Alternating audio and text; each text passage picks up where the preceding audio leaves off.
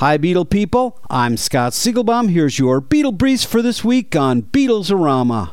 Aerosmith guitarist Joe Perry revealed that he went into the studio with Paul McCartney, Alice Cooper, and Johnny Depp last month. Perry said that the top-secret McCartney project is under wraps, and there will be an announcement when the time is right. September 23rd is the right time for Paul's latest deluxe archive collections from Concord Music. The new remasters will be Wings at the Speed of Sound and Venus and Mars.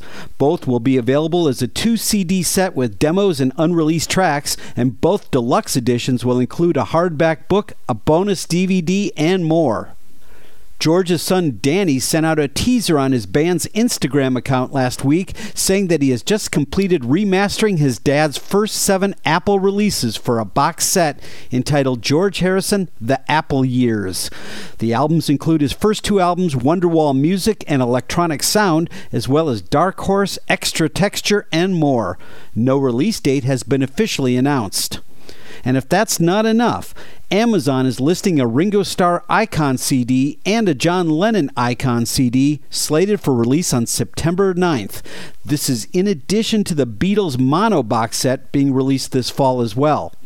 Check out rare Beatles-signed artwork as well as famous Beatle photographs and animation at rockartshow.com. I'm Scott Siegelbaum for Beatles-orama.